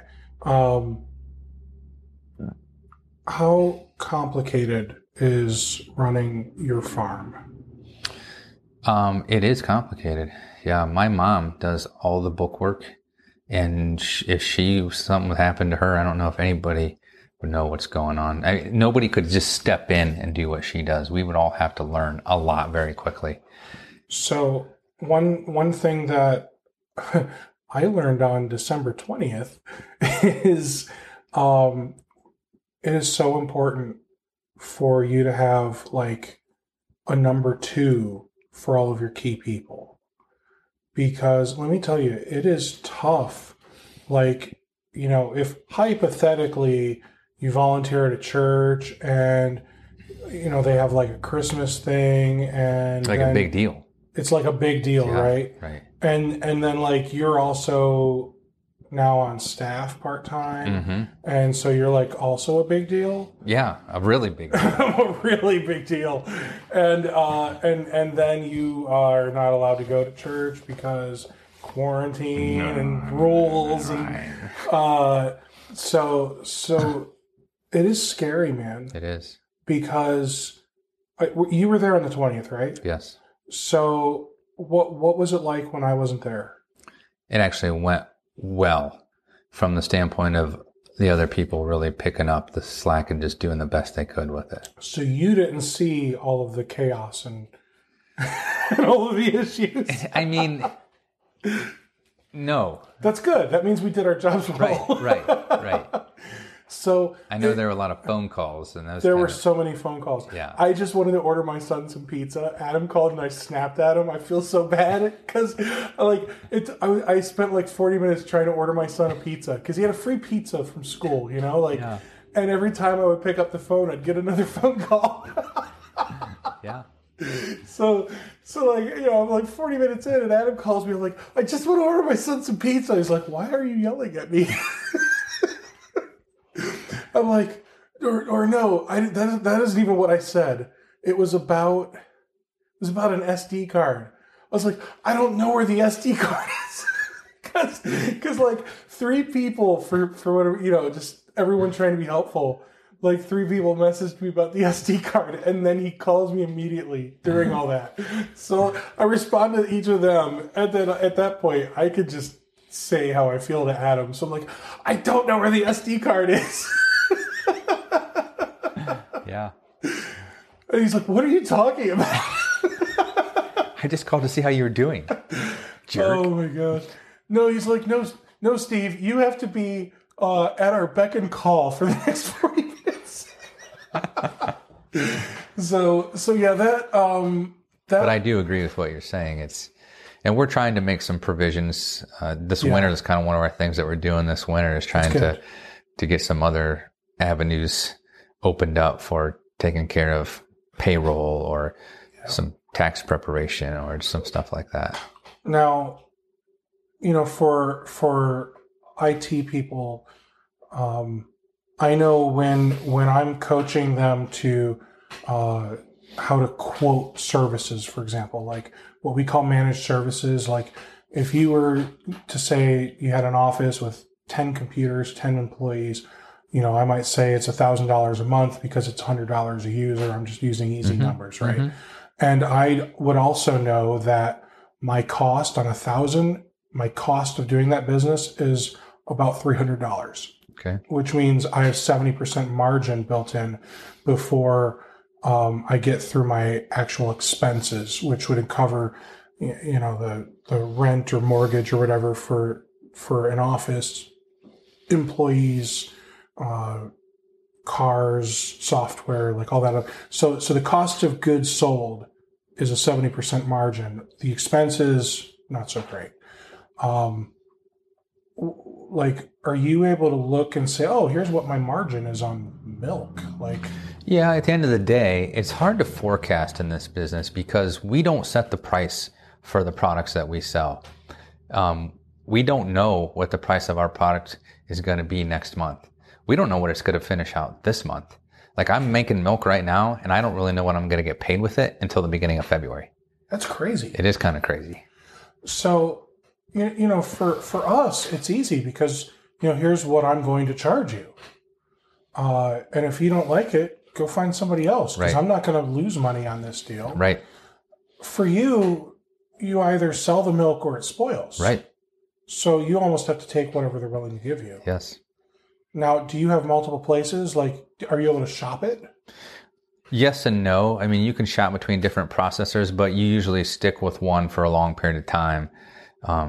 So you don't switch like from day to day or month to month, no. And usually there's like agreements. Some of them are actually contracts. Some of them are just more like handshake agreements, but usually you would want to like talk about it before you would switch somewhere else. But that makes sense. Yeah. Because there's only so many processors. Right. And you can only tick so many people off before nobody really wants to do business with you. Right. And that will kill your farm. Yes. Because what else could you do if none of the processors wanted to do business with you? You have to dump it in the manure pit. That sounds terrible. It does. Now, didn't you have to do that once? We did. And you actually dumped it in the manure pit? Yeah. Okay, so... You can't put it down the drain. I don't know, man. I don't even know if you have well or if you are hooked up to city or I don't wells, know. Yeah. So I don't even know where your drain goes. Well, like drains that like your downspouts off your house and stuff, they go into the field tiles, which go into the creeks. Where's that drain go? Into the sewer, septic tank. Okay, so but septic tank isn't the same as like my sewer in the city, right? No, it'd be different. If you live in the city, you have an industrial sewer system, which goes to a big treatment facility. So if you were to like dump milk down your drain, and we're talking like thousands of gallons, yes, like you would fill your septic tank. Oh yeah. So you had to put it into the manure area. We don't have a septic tank for the barn. Those drains, they all get tied into the manure pits. But except for like the downspouts, that's normal like rainwater. But if we would just put it in the downspout tiles, it would go into you'd see all this white milk floating through the creeks and then the streams, and that wouldn't be good. So, talk to me about the time you had to dump your milk. What? Why? It was basically because of the coronavirus. So your milk got coronavirus? Not directly, no. If you remember what happened when coronavirus came out in March, Yeah. And then the government said which get me started, they mandated that. Well, I'm getting you started. Okay. They mandated that certain places stop doing business. They shut down restaurants. Okay. So restaurants, nationally, locally, they use a lot of food. They use a lot of dairy products. Oh, okay. So they didn't have enough places to send the milk. Yeah, and it was a whole supply chain issue. Didn't everyone go out and all is lost, the sky is falling? They bought all their toilet paper. Did they also buy milk? No. Well, not a part of this. I mean, there's so many different layers to this, but a lot of the stores were limiting gallons of milk. You couldn't limit 2. Well, why? Yeah. How much sense does that make to have farmers dump their milk into their manure pits and then limit milk at 2 per family? I know there are some other complexities, for example, a restaurant that buys sour cream to put on your potatoes. They're buying bags of sour cream, and the grocery stores are selling it in little tubs. So there was a whole big shift in what these processors had to do. They're used to sending bags out the door on semis to restaurants, and now all of a sudden they'd have to switch and put everything in a little container. And, so can they get the container? Can their line run that many products? Because, so there was a whole lot of things that had to switch. And so that is the type of stuff that we don't think about as IT people who have no idea why my shelves are empty in the store. Yes. So that right there is why. Yeah. But that doesn't explain why every store was out of toilet paper and paper towels and cleaners. And I think those are really like sanitizer. Yeah. That was just, people went crazy. Yeah. People went absolutely crazy. They did. Now, I'm not gonna lie. If I'm in the store, if I see they have the Lysol all-in-one cleaner in stock, I buy it, man. Right. That's human nature, because it's hard to get. So this is it is insane that we've all been reprogrammed. I know. So keeping in mind that some people from church might watch this. I keep that in mind all the time. Okay, good. I hope they do. All right, so trying to figure out how to formulate this question that won't get me in trouble. So you had to dump your milk. Mm-hmm. How much milk did you have to dump? 1 day's worth, which was about 10,000 gallons, if I remember right. No, it wasn't that much. How often do you ship your milk off? Every day? Every day. So they had you dump a day's worth of milk. Yeah. And 10,000 gallons, if we're just looking at the gross, we're not worried about expenses and all that, how much money did you have to literally flush down the drain? I think it was $10,000. I think that's where the 10,000 came in. $10,000. And obviously you're not making $1 a gallon or anything like that, are you? No. I mean, the grocery store charges twice that. Right. And you're not even making $1 a gallon. Right. Crazy. All right, so... And I'd have to check that math. That's fine. But I don't... there's a 10,000. It could be 10,000 gallons. It could be $10,000. Either way, it's a big number. Yeah. So I also remember, I don't remember hearing much from you, but obviously, your wife is, she's got the loudest laugh ever. Yeah. So, we obviously hear her coming. But I remember she was very worried for the farm, mm-hmm. because, you guys had to dump milk. It was the first time I think ever in history that mm-hmm. you've been told to dump your milk. Yeah. Well, they told us we can't take it. That's what they said. So they didn't tell you to dump it? No, they said we can't take your milk tomorrow. So you said... I scrambled to try to find somewhere to go with it. So you called other processors? Oh, yeah. Okay. Everybody was in the same boat. And at that point, because nobody could take it, it's not so it's not that people told you to dump your milk. No. It's that they said, sorry, we just don't have any more capacity. We wouldn't know what to do with it if we took it. Yes. Sorry. Yes. You're out of luck. Yes. That stinks, man. Yeah. That really stinks. Yeah. Um, And, the scary part was, the disconcerting part was, we didn't know if it was going to happen again. Like, we didn't know if it was going to happen 2 days in a row. We didn't know if it was going to be once a week. There were so many unknowns. and has it happened again? No, we have not had to. Not us. I think there have been other dairy farms across the country that have had to do it more than once, but I know we personally have not had to. Well, that's good. Yeah. All right. So when was that actually in March when that happened? No, it was in April. It was okay. Because I know it was real shortly after. Yeah. Because I remember things hadn't really hit us yet. No. But we didn't go out for St. Patrick's Day. We had friends come over. Like, not a huge party. We just had Jen and Scotty came over, and we made the most delicious Reubens, and I had a couple drinks during the day, which I mean, for those of you that don't, I don't drink very often. So, like, the other day when it was New Year's Eve, I had a good time. And I was a cheap date for my wife. So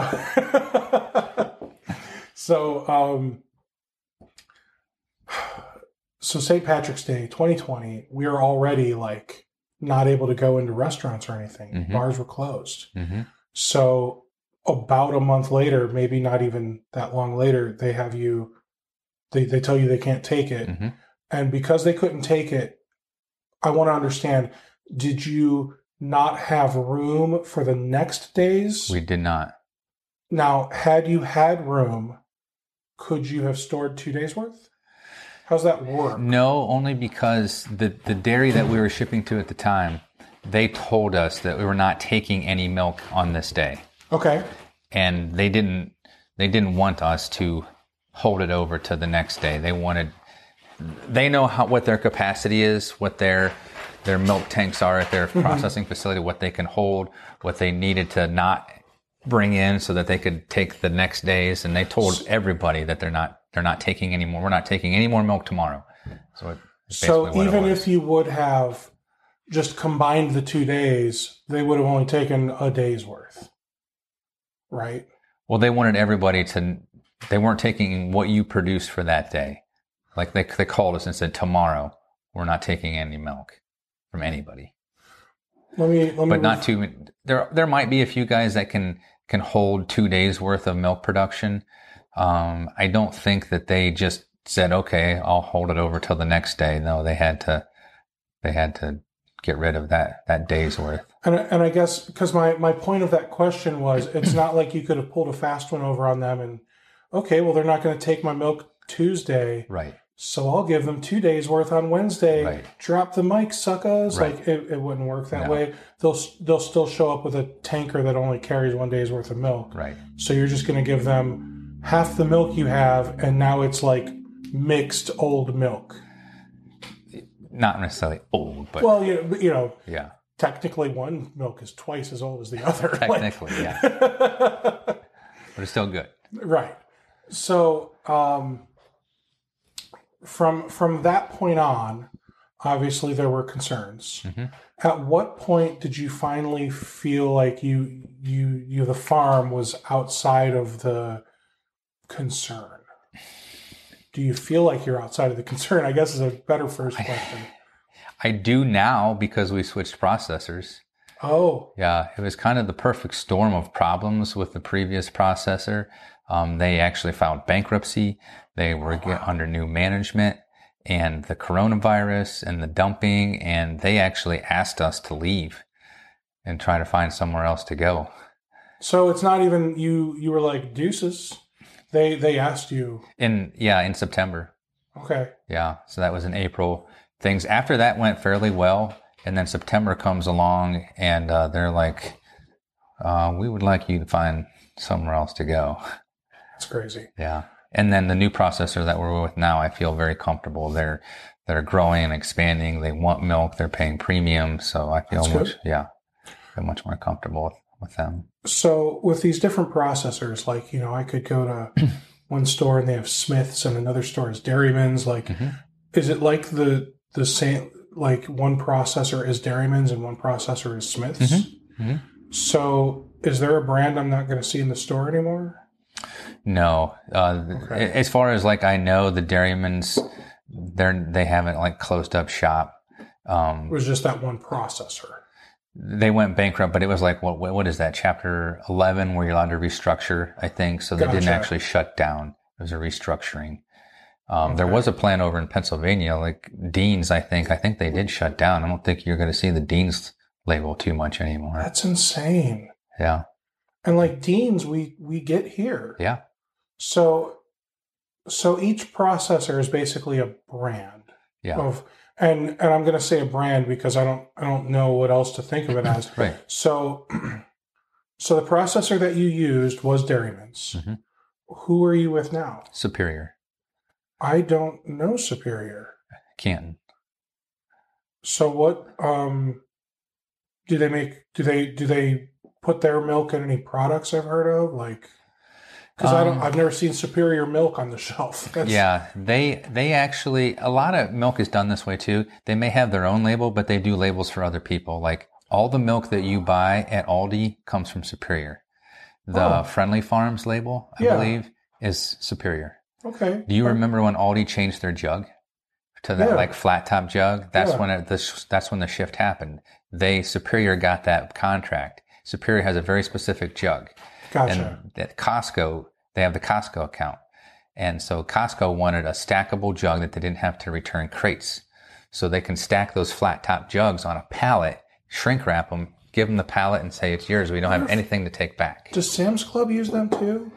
I don't know all the accounts that they have, but if you see that flat top jug, it's a really easy way to tell. I just can't remember. I think Sam's Club also has that flat top. Okay. So Superior, like when I think of Dairyman's, I'm going to go back to Dairyman's. Okay. I think of they're probably just around here. Now, obviously, Dean's was in Pennsylvania, and we still got their milk here. But like, I guess I just think of this as more of like a regional type of thing because I feel like it would be difficult for you to like buy milk that was made in California. Like, right. That part is true. As far as like gallons of milk, it's pretty regional. When you get into like cheeses and sour creams and yogurts and things that you can chill and then travel, it goes all over. Well, but you can chill. I mean, milk is cold. It is, but milk's going to expire, more quickly than That's true. Than like a ice cream or a cheese or something Very like true. that. So with milk, when you're shipping it off to like say Superior, are they then shipping some of that milk off somewhere else so that way someone else can make cheeses and yogurts and something? Not the milk, but some of the byproducts of the milk. Okay. Yeah. So the milk itself is only used for milk. Yes. And then they do things and stuff to turn it into other things. Well, I want to be careful how I say it. Like every gallon of milk that comes into a fluid processing plant, they have a machine that takes all the butter fat out. And then from there, they add it back in to make 1%, 2% and whole. And then anything that's left. So they actually pull it out first and then Yes. put it back to make whole? Yeah. So is it the same amount they took out that they put back in for whole? No, because government regulations say that whole milk has to be at least 3.25% butter fat. And like, for example, the milk I sell averages about 3.85% butter fat. So even if they sold whole milk, there's going to be some butter fat left over. Right. So then what do you do with it? Now, hold on a second. You said the government says it has to be at least 3.25. So yours is at least 3.25, even though it's 3.8 something. But are you saying that why waste 0.6-ish of it? Let's pull the 0.6 out and use it for something else and make more money off Absolutely. of it. That makes sense. Yeah. So with that butter fat, the first thing that comes to mind is butter. Yeah. So is that literally butter fat? Like it's just butter? Yes. So the stuff that they're pulling out of milk is just pure butter. Yeah. Wow. I mean, it's a process of churning and whatnot to make it into butter. And you can use whole milk and you can churn it and make butter too. Then you're going to have a different product that's left over.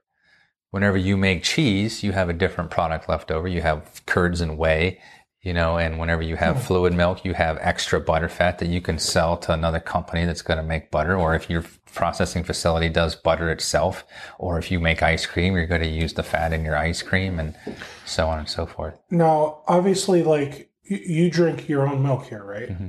So you're drinking super whole milk because it's 3.8% instead of 3.25.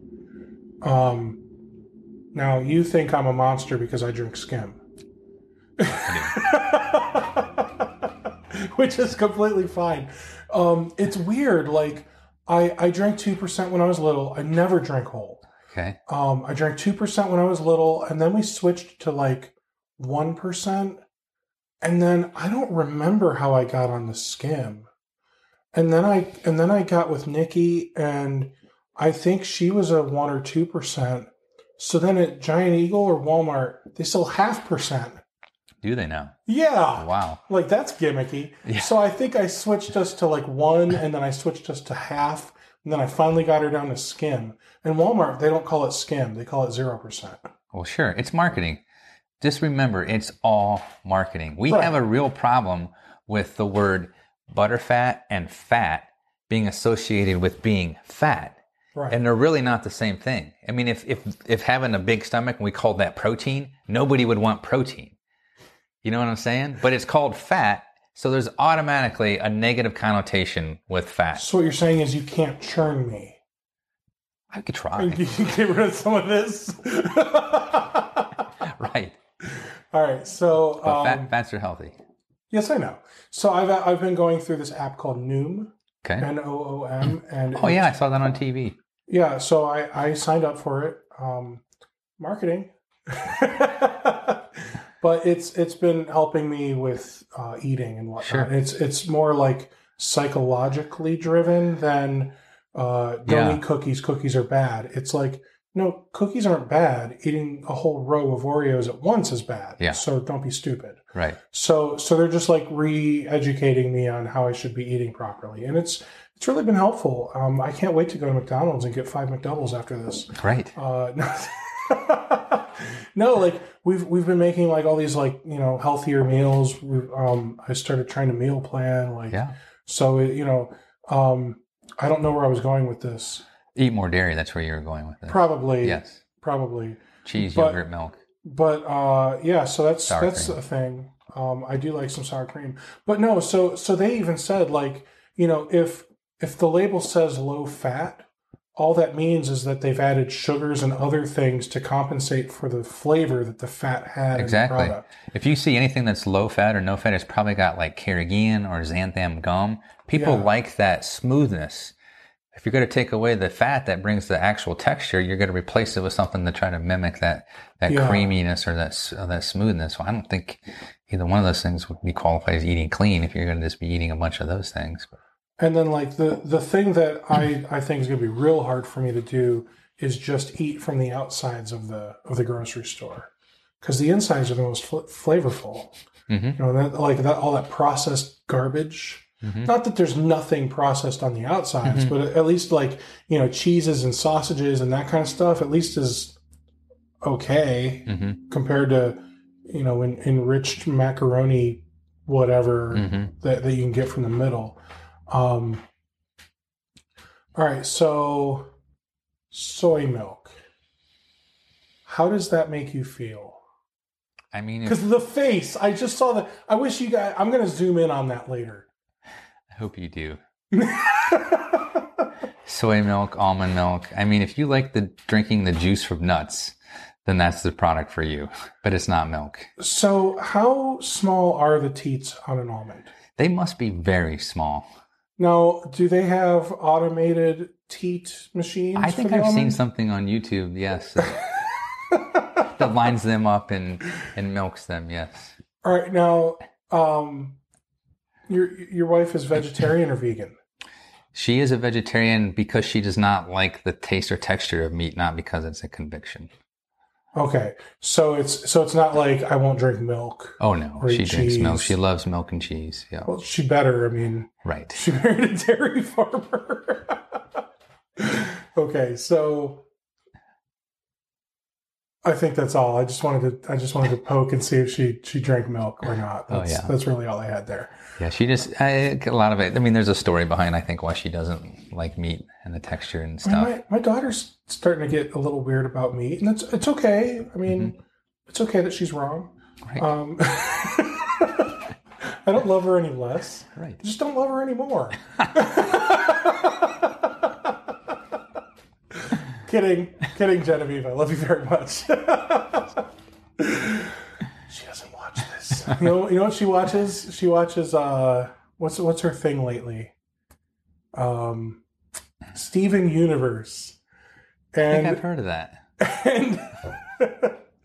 And I feel like it's little like 10-minute episodes. And then so like every 10 minutes I'm in my office and I hear the intro theme. And at the end of the thing, like, I don't actually see it, but here's what it sounds. And even like that's what I hear. Like, and so I don't actually know why or what, but apparently he's an alien or something. It doesn't matter. He's special. So that's what she watches, and she watches Game Theory on YouTube. And lately, she's been watching a lot of why Westboro Baptist Church is so terrible. You've heard of Westboro Baptist Church? Yeah, where have I heard it though? It's not clicking. That's that awful church where they're anti everything. They're like super racist. They're super they're against everything. Okay. So they're not very good people. Okay. So but anyway, we got to talk about soy milk. Yeah, so you have a lot to say here, don't you? Well, honestly, here's the reality. Like, I don't care if people want to drink soy milk or almond milk or oatmeal milk. If you like it, that's fine. Is oatmeal milk a thing? It is. But here's the part that bothers me is I don't like misconceptions and I don't like untruths. And if you're drinking it because you've been told or think that it's more healthy for you, like, you better check. You better really check the label. I've read the label on almond milk. It's full of sugar. It's got so many things on there that you can't pronounce. Like, it's not that clean. Like, don't be fooled into thinking that it's better for you. That's my only thing. What are like when I get my milk from Aldi, what are the ingredients on my milk? Milk and vitamin D fortified. That's it? That's it. But read it. I can't look in your fridge because you don't have one of those. No. It says ingredients, milk and vitamin D fortified. And that was what the government said to do a long time ago to help Americans increase their vitamin D intake. Now, why haven't we added any other vitamins into our milk? I think it's probably because it's got all the other vitamins in the milk. Oh, okay. Actually, milk is high in vitamin C directly from the cow. And if you can protect it from UV light, you'll actually protect the vitamin C. Sitting in the store under the UV lights, and that's one reason why Smith Dairy came out with the yellow jug. Really? Yeah. That's genius. Yep. Okay. They were trying to take a commodity and make it something that was a little bit more specific, brand specific, a niche. But so I guess I didn't realize something as simple as UV light would kill off the calcium, which, I mean, everyone... Vitamin C. Oh, I'm sorry. I thought we were talking about calcium. I think I said vitamin C. We can go back and look at the tape. But... Well, let's go back and look. Let's do a replay. I don't know. We're not going to do a replay. So anyway, so vitamin C, but calcium. I mean, everyone hears milk's good for your bones because calcium. Yeah. So the light's not going to affect the calcium. No. Okay. No. Is there like a train going by? Is this a tornado? What's happening? The furnace kicked on. Okay. It's a loud furnace. It's an impressive furnace. Wow. Thanks, I think. All right. So, do you have anything else that you think would be helpful for business owners or potential business owners to think about before making the jump into starting a business or milking cows or anything? Well, there are similarities, but obviously they're kind of separate in some ways too. I mean, starting a business of farming is a business, but yes, starting a business of other things, there's still principles of starting a business. It would be really, really difficult for an average person like Steve Taylor to start a dairy farm because it's so capital intensive to get started. Yes. So, and thankfully for IT, it's not. If you have a computer, you could probably just do IT. Okay. Okay. I know a lot of us are still bound by the same like tax laws and those kinds of things. So you kind of have to do your homework. You have to be prepared because there's so many things like that. Taxes will kill you if you're not prepared for them. Like you think you're doing well and all of a sudden you're like, oh man, like I got to pay this percentage of tax. And you guys probably have some depreciation on some of your hardware stuff maybe, but I don't think in my business, I don't think we're depreciating much. I have to check. Okay. But also, I mean, you got to think like, what am I going to do? Depreciate a $2,000 Mac? Like, I don't have like $100,000, $200,000 tractors with fancy auto steer, right? Like you do, right? A tractor, like I suspect they do cost. They're up there, right? Yeah. I mean, like you could buy a house or you could buy a tractor, right? And that has got to be daunting when you look at the number and you're about to sign that agreement. Like, I know when Nikki and I, when we go and buy a car, like before when we would actually go like get loans for cars, we don't do that now. It's smart not getting loans. But when we would go get loans, like she would just look at that number and like $8,000 would make her sweat, man. Yeah. And like she wouldn't be able to sleep at night. And I don't know what I'd do if I said, hey, let's go buy a $200,000 tractor. Like, do you know how much heat I'm going to take on the day that I finally say, Nikki, I'm buying a Tesla? Like, unless I pay cash, she's going to lose her mind. Yeah. And even if I pay cash, she's going to lose her mind. Right. It better be a 20-year-old Tesla. Right. Like, so, yeah. There's one more thing I want to ask you about. If I recall, one of your sons, you gave him a cow. Or some cows. With Noah, the arrangement that we have, he is raising 3 steers right now, and those are boys, right? They castrated boys. They were boys. They were boys. So they won't be making any milk or babies. Nope. Okay. Just some meat. Yep. But we gave him the animals and the place to put them, and we're actually giving him everything he needs, the feed and everything. He has to be the one that actually feeds them and takes care of them. And then of the 3, when it's time to sell them, he's got to get one. So whatever you make off one of them, he gets to keep, basically. Yeah. That's really cool. Yeah. So obviously the goal is to teach him, what it's like to take care of some cows. Is the goal for him to get into the family business? I would like that for them, but it's up to them. Sure. Yeah. Is he open to it right now? I think he's open to it. I think he wants to pursue other options first, and I'm fine with that. Maybe basketball. I think he likes football better. Okay. Yeah. All right. So, what can one of those cows sell for? What are they selling for? I heard someone, was talking about selling a cow for like $50,000, and that sounds like a lot of money. That would be a cow that's being sold for her genetics, kind of like that stud, like racehorse or something. No, these are going to be more like, I don't even know exactly what they are right now. Let's just say they're going to weigh 1,300 pounds and they're worth 75 cents a pound. So 3/4 of 1,300 would be what they're worth. Okay, so $800 to $1,000 ain't bad. Right. And that's how long is he raising them? I think it takes about 13 to 15 months to get them from birth to slaughter. And for, a high school student, that's really not a lot of work, I assume. No, once you get them off of the bottle and off of the milk, it's so much easier. It's a once a day thing, and it takes him literally like 5 minutes most days, and I don't know what it is. Once or twice a week, it takes longer for him to, clean and all that. Yeah. That's really cool. So, the fact that he's going to put in maybe a total of 40 hours over the course of a year-ish, and making, $1,000, we'll call it. That's a solid week's work, and that's a solid week's wage for someone his age. Spread out over a year. Right.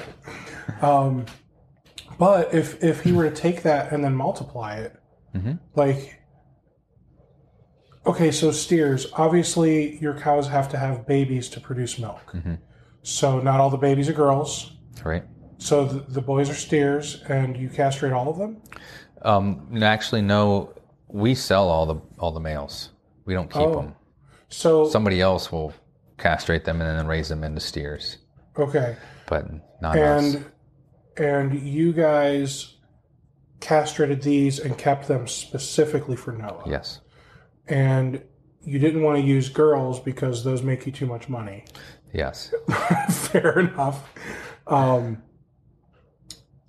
Okay. How long before a baby girl is able to start making you some money? It's usually around 22 months old, 23 months old till they have their first baby. Artificially inseminated, usually? We do all of our... So like a turkey baster type situation? Yeah. Kind of. You've been watching too much Jane the Virgin. I mean, I don't know what I've been watching, okay? I usually just make this up as I go, man. That's the problem. I have a very active imagination. All right, so 22, 23 months, they're giving birth. They're giving birth. And they're 6 to 9 months. 9-month gestation period. Just almost like us, because we're closer to 10. Right. So 9 months gestation. So they are getting pregnant at the 17, 18 month mark? 13 is when we start. Wow, my math is terrible. That's okay. I then started thinking 27. All right, so you get them pregnant at just over a year old. Mm-hmm. So these are babies, Matt. They're not babies. They're babies. They're 800 pounds. You're impregnating 900 pounds. Children. We're not. First of all, they're not children. They're animals. They're animal children. All right. So I think the correct terminology is a heifer. That's not what you call a woman that you like. I learned that the hard way too. All right. So you get one pregnant, and then it's a heifer, or it's a heifer first. Heifer means female. I mean, and it's a way to try. So you got to call my wife a heifer. Yeah, actually, it's kind of weird because I would much rather technically be called a heifer than a cow, because a heifer is younger and smaller. So if you were to call your wife a heifer or a cow should be worse than being called a heifer. See, now my mom used to call me a heifer, but I think it's just because I ate like a cow, and us non-farmers don't know the difference between a heifer, a cow, a steer, a goat. Right. I don't know, whatever. Bull. Yeah, that one. Yeah. They both have horns. Maybe. My other dog, he got headbutted by a goat once. It didn't look like it felt good. Oh, goats hit hard. Head-to-head headbutt. Goats hit hard. Yeah. It knocked him on the ground, and he shook his head and just looked around like, what just happened? I bet. And then he wanted to go sniff it again. Like, you didn't learn the first time? Nope. Our current dog, I don't know why our cat hates our dog.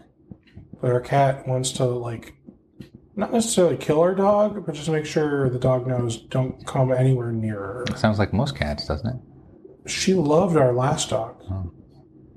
And now she's just a jerk. Probably has some separation just a cranky issues. old woman is the problem. She's 8 years old. She's a cranky old woman. Start using that. Call people cats instead of heifers. We could start a new thing. Back to soy milk. Okay. No. Matt, this has been fun. I feel like I've learned a lot about farming that I never wanted to know. But we've only scratched the surface. I'm sure. Yes. Now, is that another farming joke? Because that's what your plow thingy does? It scratches the surface? Yes, pun intended. Yeah. So, see, active imagination. Right. All right. So, for those of you that want to learn more about farming, please don't play Farming Simulator 2020. It is the most boring game in the world. I've never played it, so I can't say. I mean, I do it for a living. Literally, I drove a tractor up and down a field. Okay. It was awful. it didn't have auto steer. No wonder you didn't like it. It's the worst tractor in the world. Right. So, but I hope you guys have learned a little bit about farming and potentially what your farming customers might be into. He's not as weird. I thought for sure he was going to wear like a straw hat and have like straw sticking out of his mouth and just really screw with me, guys, but he didn't. He came out looking like a normal person. As normal as I can be. Well, Right. Got to give him the benefit of the doubt. So, Matt, thank you very much. This has been educational and fun, and I never want to talk about farming again. Sounds good to me. Excellent. My pleasure. Take care, everybody.